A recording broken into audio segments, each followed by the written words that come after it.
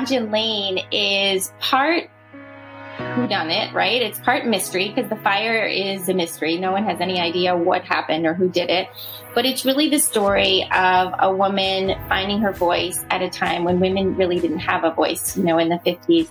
And she embarks on this journey in part by something Marilyn Monroe says to her, where she realizes that, everything she has might on the outside seem perfect, but inside it's not really what she wants. And she embarks on this journey to figure out who she really is and what she really wants. Welcome to the Friends and Fiction Writer's Block podcast. 4 New York Times bestselling authors, 1 rock star librarian, and endless stories. Join Mary Kay Andrews, Kristen Harmel, Christy Woodson Harvey, and Patty Callahan Henry, along with Ron Block. As novelists, we are 4 longtime friends with 70 books between us. And I am Ron Block. Please join us for fascinating author interviews and insider talk about publishing and writing. If you love books and are curious about the writing world, you are in the right place. Welcome to a new episode of the Friends and Fiction Writer's Block podcast. Today we are thrilled to welcome Brooke Lee Foster, whose new novel, On Gin Lane, our own Christy Woodson Harvey called a page-turning mix of historical fiction and coming of age. We're excited to talk to her about the inspiration for her second novel and what she thinks makes a great beach read. I'm Ron Block. And I'm Christy Woodson Harvey, and I am so excited to get to talk to my pub house sister, Brooke Lee Foster, today. I have loved both of her novels, her debut, Summer Darlings, and her brand new On Gin Lane.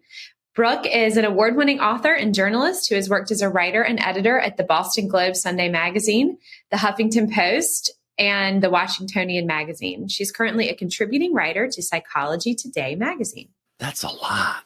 That's a lot. Yeah. Hi, everybody. I'm so excited to be here. Yeah. And in addition to that, she's had articles that have appeared in the New York Times, The Atlantic, the Washington Post Magazine, Good Housekeeping, Parents, Parade, Scholastic Parent and Child, the Baltimore Sun, the Boston Globe, Psychology Today, among many others. I believe this woman has cloned herself.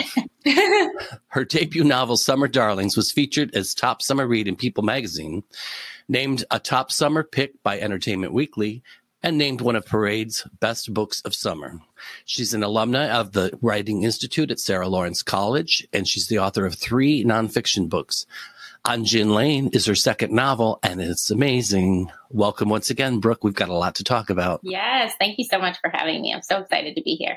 Oh, we're so happy to have you. We've been really looking forward to this. Definitely. I'm already getting off script here, but before we dive in, we have to talk about the cover of this book.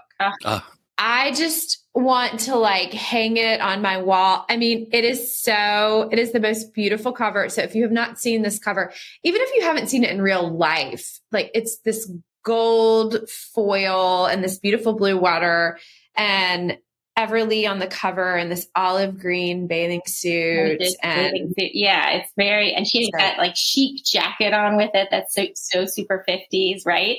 It's interesting. I don't know what your experience has been, Christy, but with this book, my publisher gave us about 10 to 12 different options for the cover. Yeah. And they were all, mid-century because the book takes place in 1957. So they were all very chic and had women, in different places wearing different types of 1950s outfits, whether it's a scarf tied over her head and posing in front of an old car, or there was one of a woman with her hair kind of in a chignon in the back with a collared dress, standing with a suitcase at the beach. But my editor and my agent and I, as soon as we saw this one, we were completely on different computers in different rooms, and we all honed right in on this cover because it was it. It just captured, I think, the story so much, which we can talk about later. But, there's this woman on the cover and she's looking off at the beach and she's filled with so much longing. And, there's daydreams within her. And I think there's so much of that theme in the novel. So it wasn't just that she's beautiful, which she is, or she has the most perfect legs on the planet because all of them are so good. Yeah. Just attain those legs. Mm-hmm. It's more just, I think, that personality, of the story that really comes alive in the cover. Yeah. No, I love the cover so much. And I ended up, because of the way we took the picture, you can't even see it. But when I was taking pictures with your book, I have an olive green bathing suit with like this gold belt and I was wearing it. So I really matched the cover, but I didn't want it to be like, you can't see it. So unfortunately, but I tried. I get points for trying. Okay. So to start us off, I wanted to ask you something that we always ask on Friends of Fiction, which is, can you tell us briefly about On Gin Lane? And then can you tell us what it's really about? Ooh, scandal. Yes, this is becoming my favorite question. So On Gin Lane follows a socialite named Everly Farrows, who lives in Manhattan and is newly engaged to an auto magnate's son. It's the summer of 1957, and he whisks her off to the Hamptons for what she thinks is a weekend. It's a surprise weekend in the Hamptons. And when they get out there, he gifts her this early wedding present of an oceanfront hotel. Amazing. But she's a pretty solid wedding gift. I mean, pretty amazing, right? But she actually is a little ambivalent because it was a surprise. She had no idea that this was coming. And then she had no concept that he was going to announce that they're staying for the whole summer, which is what he does. And she doesn't even have a bag packed, and so she kind of comes around and they have this glamorous grand opening party where, at the hotel where Arthur Miller and Marilyn Monroe kind of famously slip into the party with Jackie Kennedy and CZ Guest and all the who's who of, Hampton society back then. And that night they go to bed and the hotel burns to the ground. So the story, I would say On Gin Lane is part whodunit, right? It's part mystery because the fire is a mystery. No one has any idea what happened or who did it. But it's really the story of a woman finding her voice at a time when women really didn't have a voice, in the 50s.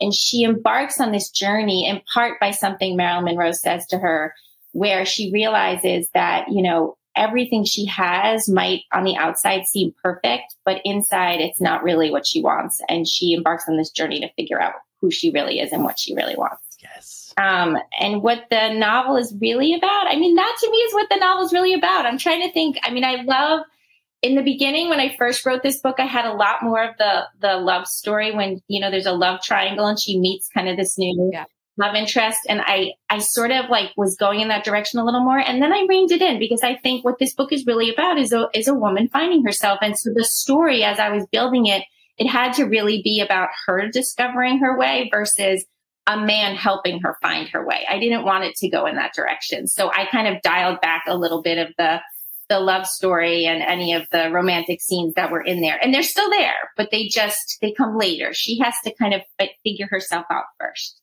Well, and not only is a man not helping her find her way, but neither is her family. And I think that's, a really important point because she sort of comes from this world where that expectation is everything. Yeah. It's just very rarefied world where she's been given a lot of pressure to get married and go live in the suburbs and have a baby.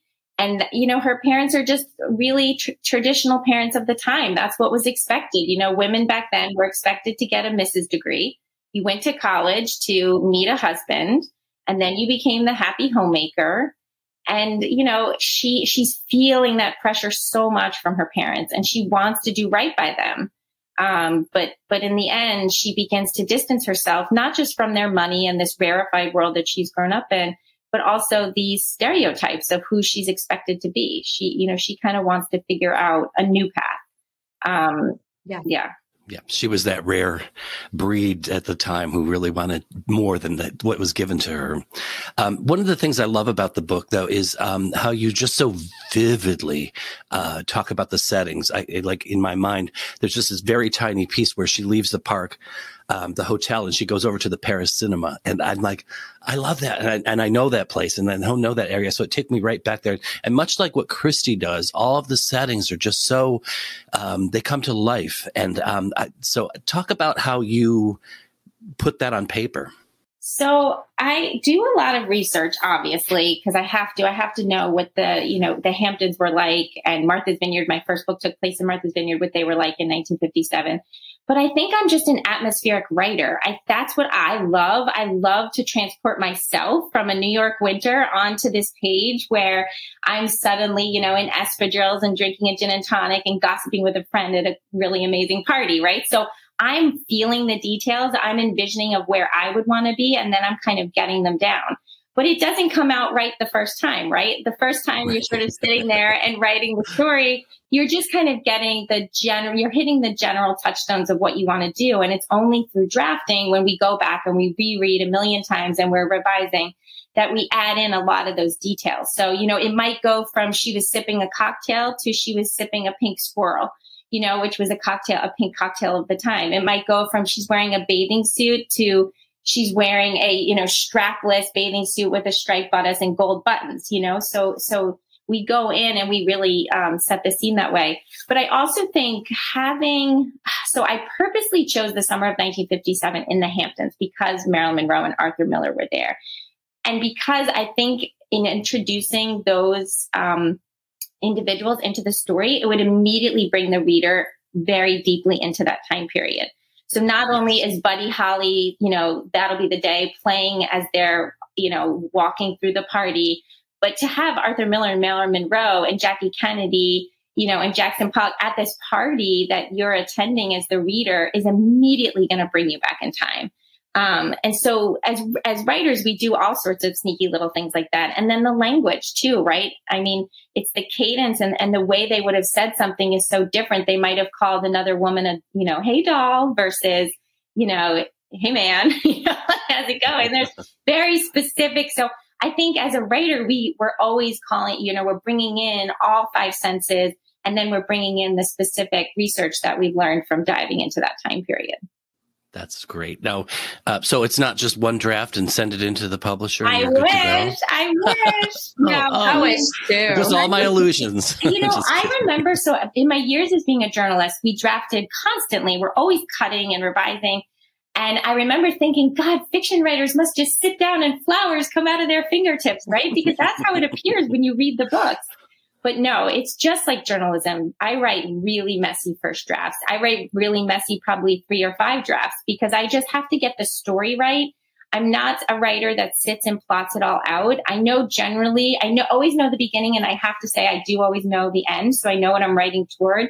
But in the middle, I don't have a bunch of bullet points. So I always say I'm probably the most inefficient writer. I don't know how you are, Christy. I'd be so curious to know, but I really write so much and get it out there. And then I go back and I chisel and I rework and I, shape. I'm also the most inefficient writer. Yeah, that's where your creativity really kind of comes and bounces and centers on what you need to do. I think it is too. I agree with that. I think it is there's something about not knowing where you're going in a story that makes it more creative, and there's so many things. And I'm betting you're like this too, but there's so many things that come on the page that I never would have imagined if I had sat down and outlined the book and really stuck to that. Yeah, totally. Actually, I have a scene. So I'm out on the North Fork of Eastern Long Island right now, which is, so the Hamptons are the South Fork and I'm on the North Fork. And when I was taking my kids to camp, I think I was in revision mode at one point, and I was taking my kids to camp through this farm field. And this farm field has rows and rows and rows of just, newly planted plants that really just look like rows of dirt, honestly. And in the distance, there was a sunflower field. And along the road, there was this little white shack that really had no windows. And it was peeling paint on the white planking. And it was probably a place that the farmers, I think it's still a place where the farmers go in just to get a little shade and drink some water. And I was driving this open road and there's not another car to be seen. And I'm literally getting my kids in 10 minutes. And I saw my character with this love interest just running through the field together, laughing. I could see them going in this little cottage and having their first kiss. And it was just very romantic. And but it's so weird because I'm driving down the road to get my kids at camp. But that scene is 100% in the book because it was so vivid to me. And I could hear what they were saying in that shed to each other. And so, yeah, I agree. I think if you can bullet point it, but then the actual fleshing out and the details and the atmosphere around that you were talking about comes when you're really writing, right? That's awesome. Yeah. So a lot of the book is takes place in hotels, the Plaza, the new hotel out on Southampton, but also you mentioned the Waldorf.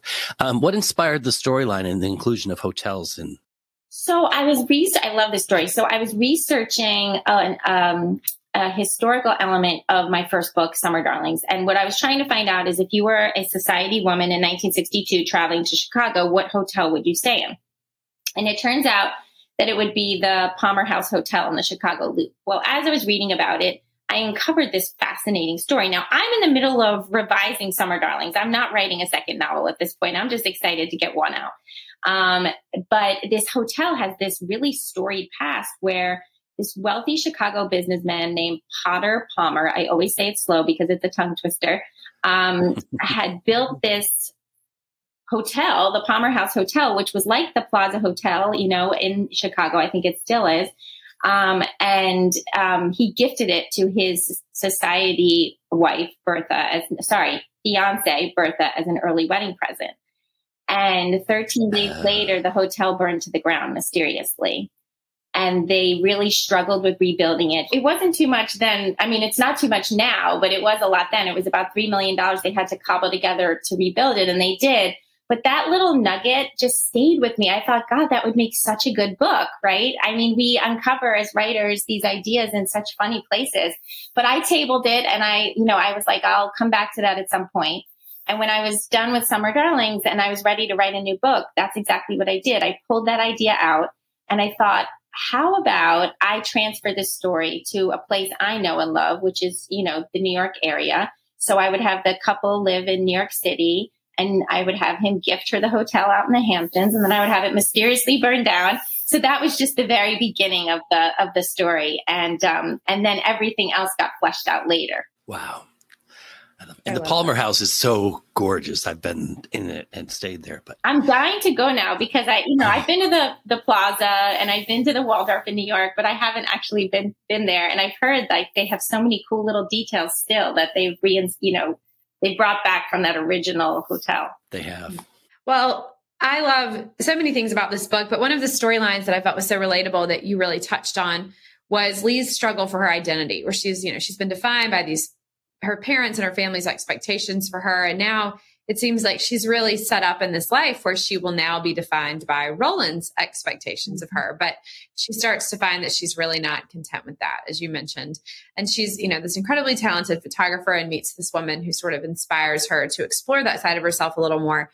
And so one of the things that I really liked about her story is just the exploration of that creativity and coming into her own as an artist. Mm-hmm. And so I'm wondering if, your knowledge of being an artist, maybe of a different sort, did you infuse any of that knowledge into this part of Lee's story? Absolutely. I feel like for me, as a journalist, I was working for so many years writing, but it become somewhat formulaic. I could write a journalistic article pretty much in my sleep.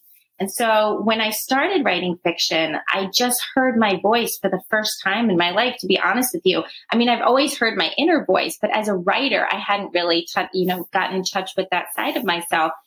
And one of the things that Lee, because that's really who she becomes, and I think that name kind of encapsulates more of her stronger identity, is she goes on this path to, discover this artistic side of herself while she's also trying to figure out if she can be a good wife and mother.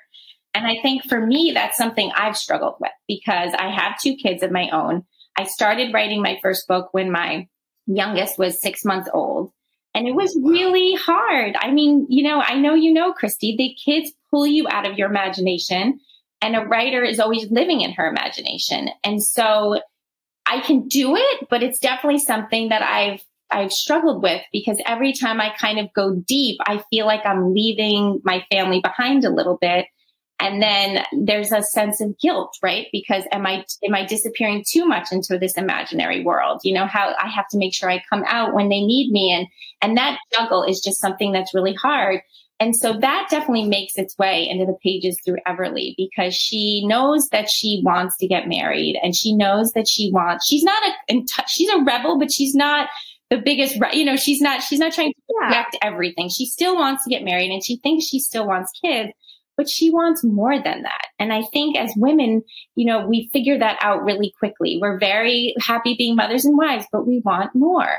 And I wanted to give Everly permission to have more. I wanted to give myself permission to have more, and every other woman reading the book, that it's okay to long for something else and incorporate a creative side into your, identity. And I think when she does, so there's this part in the book where she is spending a lot of time with this one artist who's a photographer, and she invites her to come spend some time at this artist colony with her. And she's, laying in bed in this little cottage one morning, and she's hearing all the artists talking. And this one artist, Starling, who you were referring to, this photographer, has left her family behind. She has these very unique circumstances where her husband, she had gone to work in newspapers in the 1940s when all the men kind of went off to war in World War II. And then the men came back and women were expected to go back into the home, and she wouldn't. And her family kind of disowned her for that. And I think the reason why Starling and Everly get along so well is because this photographer named Starling, who kind of grew estranged from her family, sees her daughter in Everly a little bit.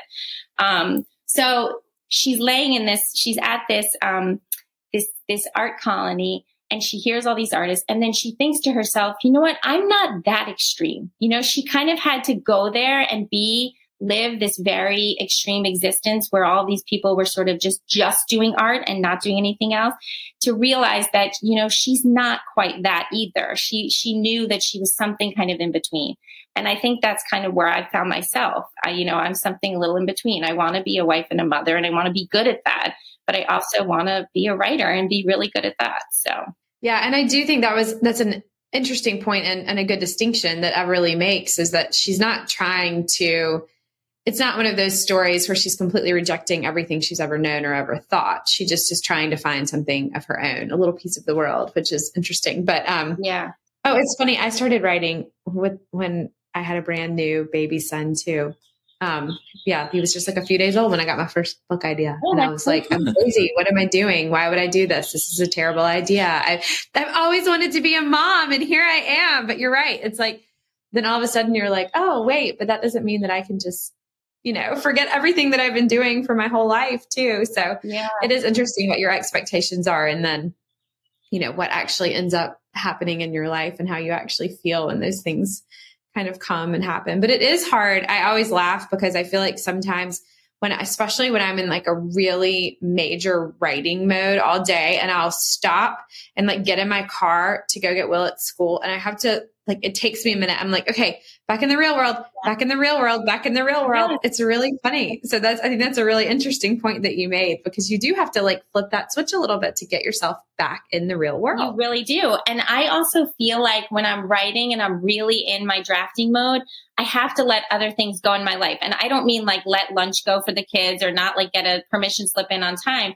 But I just have to accept that the laundry might pile up. Things are not going to be perfect in the house. Like, you just have to let go of that in order to really go there creatively. Because I can't do it all, right? We can't. It's impossible.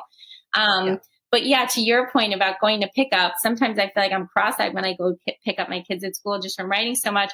But then when I finish a draft, actually when I finished Summer Darlings, I remember my husband saying to me, "Oh, welcome back to us." And he wasn't being obnoxious. He was being really serious. Like, he's like, "Wow, you're kind of back. Like, I can actually talk to you again about something that's not about your characters."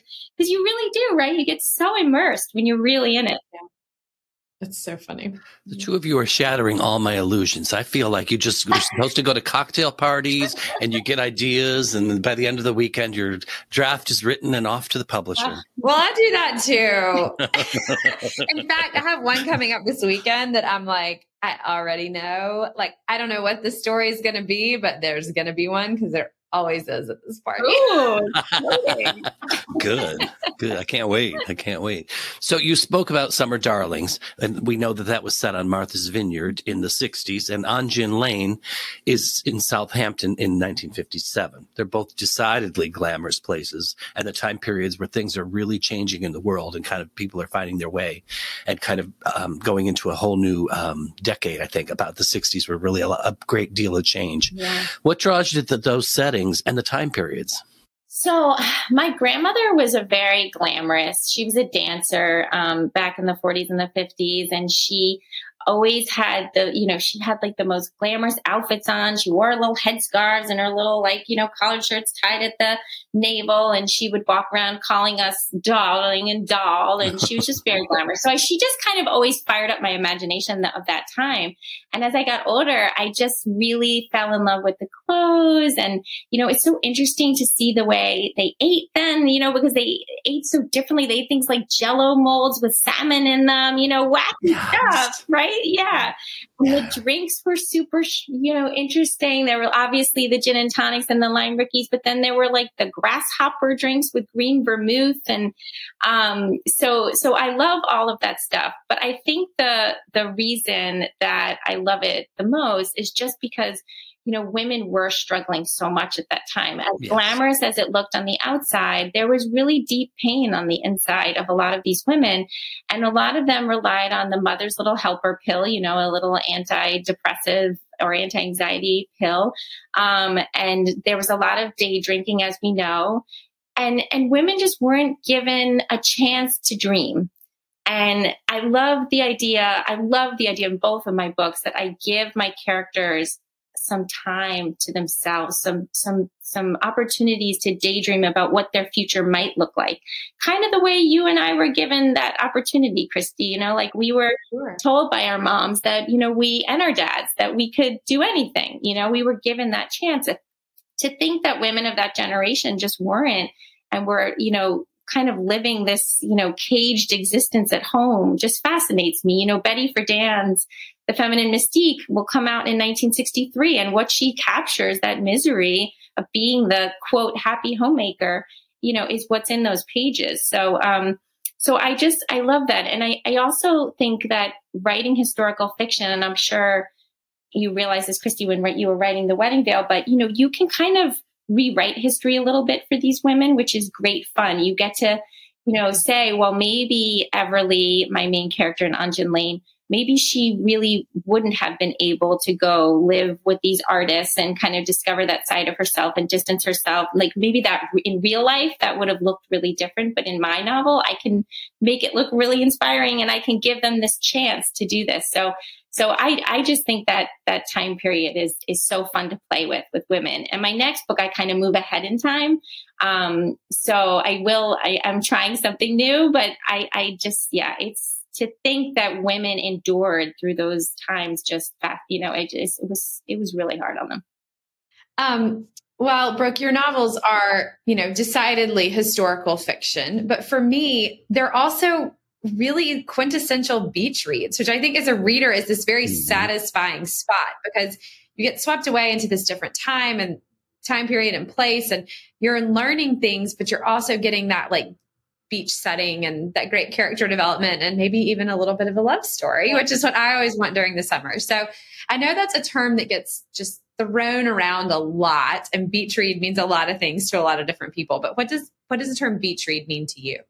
So beach read to me is, I like to think my books are beach reads with teeth, right? So some people write off the beach read as being, too light, too airy, or perfectly light and perfectly airy, right? Like not a ton is going to happen except for maybe falling in love and doing so in a glamorous setting. But that's not what a beach read is to me. Like I count an Ann Patchett book as a beach read. A beach read to me is a book that moves. It's a book that has a great story that transports you to an entirely different place. It doesn't have to have a beach on the cover at all or a woman in a bathing suit at all. It just has to take you on a story of tremendous growth. And so I remember when I first started writing Summer Darlings and I went to my first writing class at Sarah Lawrence College, sitting down and telling everybody I wanted to write a beach read. And it was almost like it was a dirty word. Everybody was like, oh God, really? Like I'm writing literary fiction, It's like, well, I love beach reads. But I think to me, beach reads are just really great stories that can be read at, in a beautiful place that enhances the characters and whatnot. But yeah, so mine, like I said, I can't help but write a beach read with teeth because I'm fascinated by beach towns and the class issues you find in beach towns. because kind of no matter where you are in the country, there are the people who can afford the houses in the beach towns and the people who work in these towns to work in many of these houses and in the establishments that the summer residents go frequent. So in both of my books, there are issues of, kind of the haves and the have-nots clashing up against each other. Even in just the opening chapters of On Gin Lane, when Everly first arrives at the hotel from the city, and she's feeling really self-conscious in this hotel. She feels like the staff is all staring at her because she's the owner's fiance. She's looking in the mirror, self-consciously and thinking her nose looks too big. And then she's taking a tour of the hotel with her fiance, and he kind of goes to the bathroom, and she hears the staff all talking about her. Oh, did you see her looking at herself in the mirror? Oh God, what kind of problems does she have? She's Miss Perfect. And she's not, she has this mother at home who's really struggling with her mental health. And she, is out here really without a choice. She was out at the beach, given this hotel and told they're staying without really given much of a say. And so I just love that idea that people on both sides of the fence kind of can misunderstand each other very easily. And the assumptions that are put on the rich by some of the people who live in these towns who kind of are resentful. And then the rich who are kind of looking at the locals and maybe taking advantage of complaining about how much it costs just to pay them an hourly rate. And they're just trying to get by. So all of those issues come up in my books, and I love examining that. So even though in my book, you're going to get the love triangle and you're going to get the lightness of the atmosphere and all the glamorous characters and the lightness of story, there's also some really deep themes and serious issues that are kind of interlaced throughout the story. Yes. I really love that scene that you were just describing about the workers and Lee overhearing them. I think it really set up a lot of the tension that you were going for in the book. So especially when they call her a princess. Right. And then even there's the scene where Everly goes to meet with Starling, the photographer. She's this famous Annie Leibovitz-like photographer who's having a gallery showing in East Hampton that summer. And Everly has this pipe dream, maybe I should just go meet with her. And she doesn't really even know what she's going to try to get out of it, but she ends up meeting with her. And when they're having their very first conversation, Starling looks at her necklace, her pendant, I think it's an emerald or ruby necklace, and the size of her diamond engagement ring. And Everly senses that she immediately writes her off as not being someone serious enough to pursue photography, that she's dabbling, that she's just a rich woman coming to see what she can learn for a day. And Everly senses that, and she takes off her jewelry and she's like, look, I'm here. I want to actually learn something. This isn't about where I come from or my socioeconomic background, take me seriously a little bit. So I think these things play out in really unique ways and small ways. And I tried to capture that in that scene as well. Yeah. Yep. So you mentioned Ann Patchett, but who are some of your other favorite beach read authors? Well, I've got my curse. Oh, The Wedding Veil. No, I might have heard of that. So good. Christy, seriously, I love this book. Isn't it? It's really good. So I think, obviously we all love Ellen Hildebrand. She's so good at what she does. She just can. I'm flying through the hotel in Nantucket right now. Yeah, I own it. I have it. I'm going to bring it with me on vacation. Yeah, do, because you won't be able to put it down. Yeah, I can't wait. It's really good. Yeah. No, she's great. And Jamie Brenner's great. And Jamie's coming here next week to Bedford with me. Oh my gosh. I'm so excited. Yay. So yeah, she has her new book coming out, Guilt. But who else am I loving? I read, oh my gosh, you know what I read in the spring? And I can't believe I actually got through it. It was Crossroads by Jonathan Franzen. Ooh. So I it's funny because in the winter, I go a little more serious in my reading. And then as soon as the days start getting a little longer, I start moving toward more of summer reads. But that one was actually really good. It was the storyline of that family. I never thought it would suck me in, and it did. And I finished all 700 pages of it.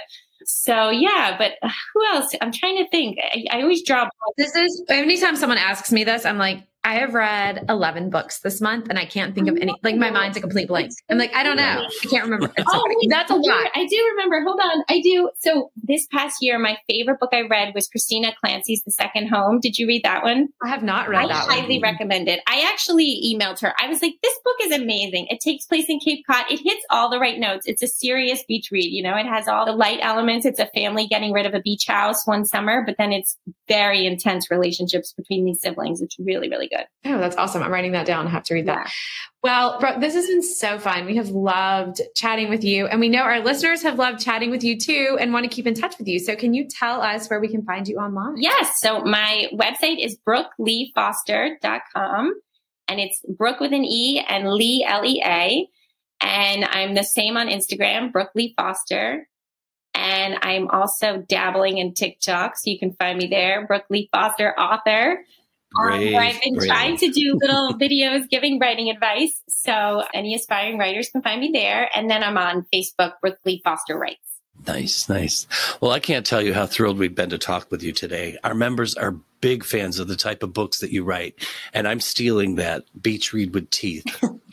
I'm doing it because it makes total sense. And this is exactly what your book is. But we can't wait to see what you come up with next. Thank you. Thank you for joining us today. We love recording these episodes, and we're so grateful that you're listening. Please share with a friend, and if you're enjoying these podcasts, please review them. It means the world to us. We'll see you next week. Thank you for tuning in to the Friends in Fiction Writer's Block podcast. Please be sure to subscribe, rate, and review on your favorite podcast platform. Tune in every Friday for another episode. And you can also join us every week on Facebook or YouTube, where our live Friends and Fiction show airs at 7 p.m. Eastern Standard Time. We are so glad you're here. Produced by Audavita Studios. Connect your voice to the world.